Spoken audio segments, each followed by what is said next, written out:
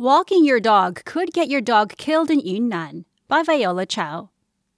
A Chinese county is reconsidering a controversial policy that would have required authorities to capture and kill dogs if their owner walked them in public 3 times.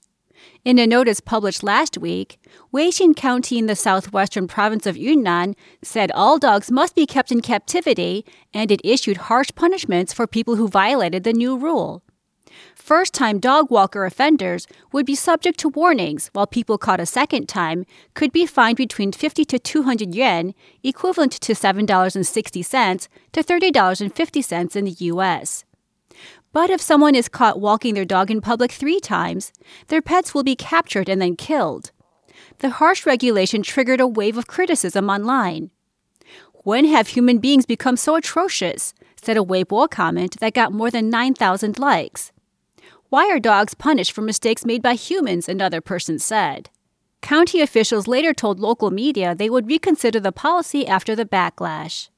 The original justification for the plan was a perceived increase in conflicts between pet owners and other residents, including incidents of unaccompanied dogs biting people, according to Sixth Tone, a Chinese media company. Some people said they support regulations that make sure pet owners pick up dog poop and keep the animals under control in public, but the rules need to be more humane. Pet ownership has soared in China as people become wealthier, and many young people have become staunch defenders of the rights of their furry friends.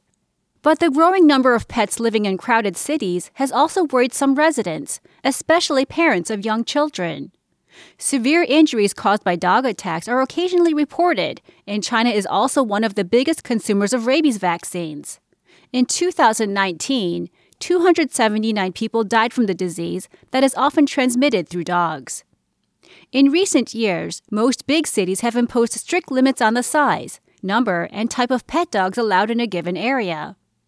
In downtown Beijing, for example, each household is only allowed to keep 1 dog. Dogs that exceed 13 inches in height are banned unless they are working dogs, and owners are not allowed to walk their dogs in public parks. Individuals who violate the rules could be fined up to 5,000 yuan or $760. Beijing and Shanghai have also banned aggressive breeds such as German Shepherds, Dobermans, Bulldogs, Rottweilers, Tibetan Mastiffs, and Bull Terriers. The southern tech hub of Shenzhen requires small dogs to be put on a long leash when they are being walked, while medium-sized dogs need to be on a much shorter leash. This month, the northeastern city of Harbin published a list of dog breeds banned in the city, including Bulldogs, German Shepherds, and Alaskan Malamutes.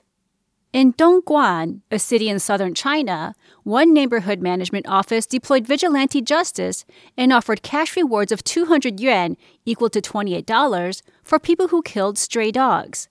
China's high-profile dog meat festival in Yulin has also received increased scrutiny as pet ownership rises.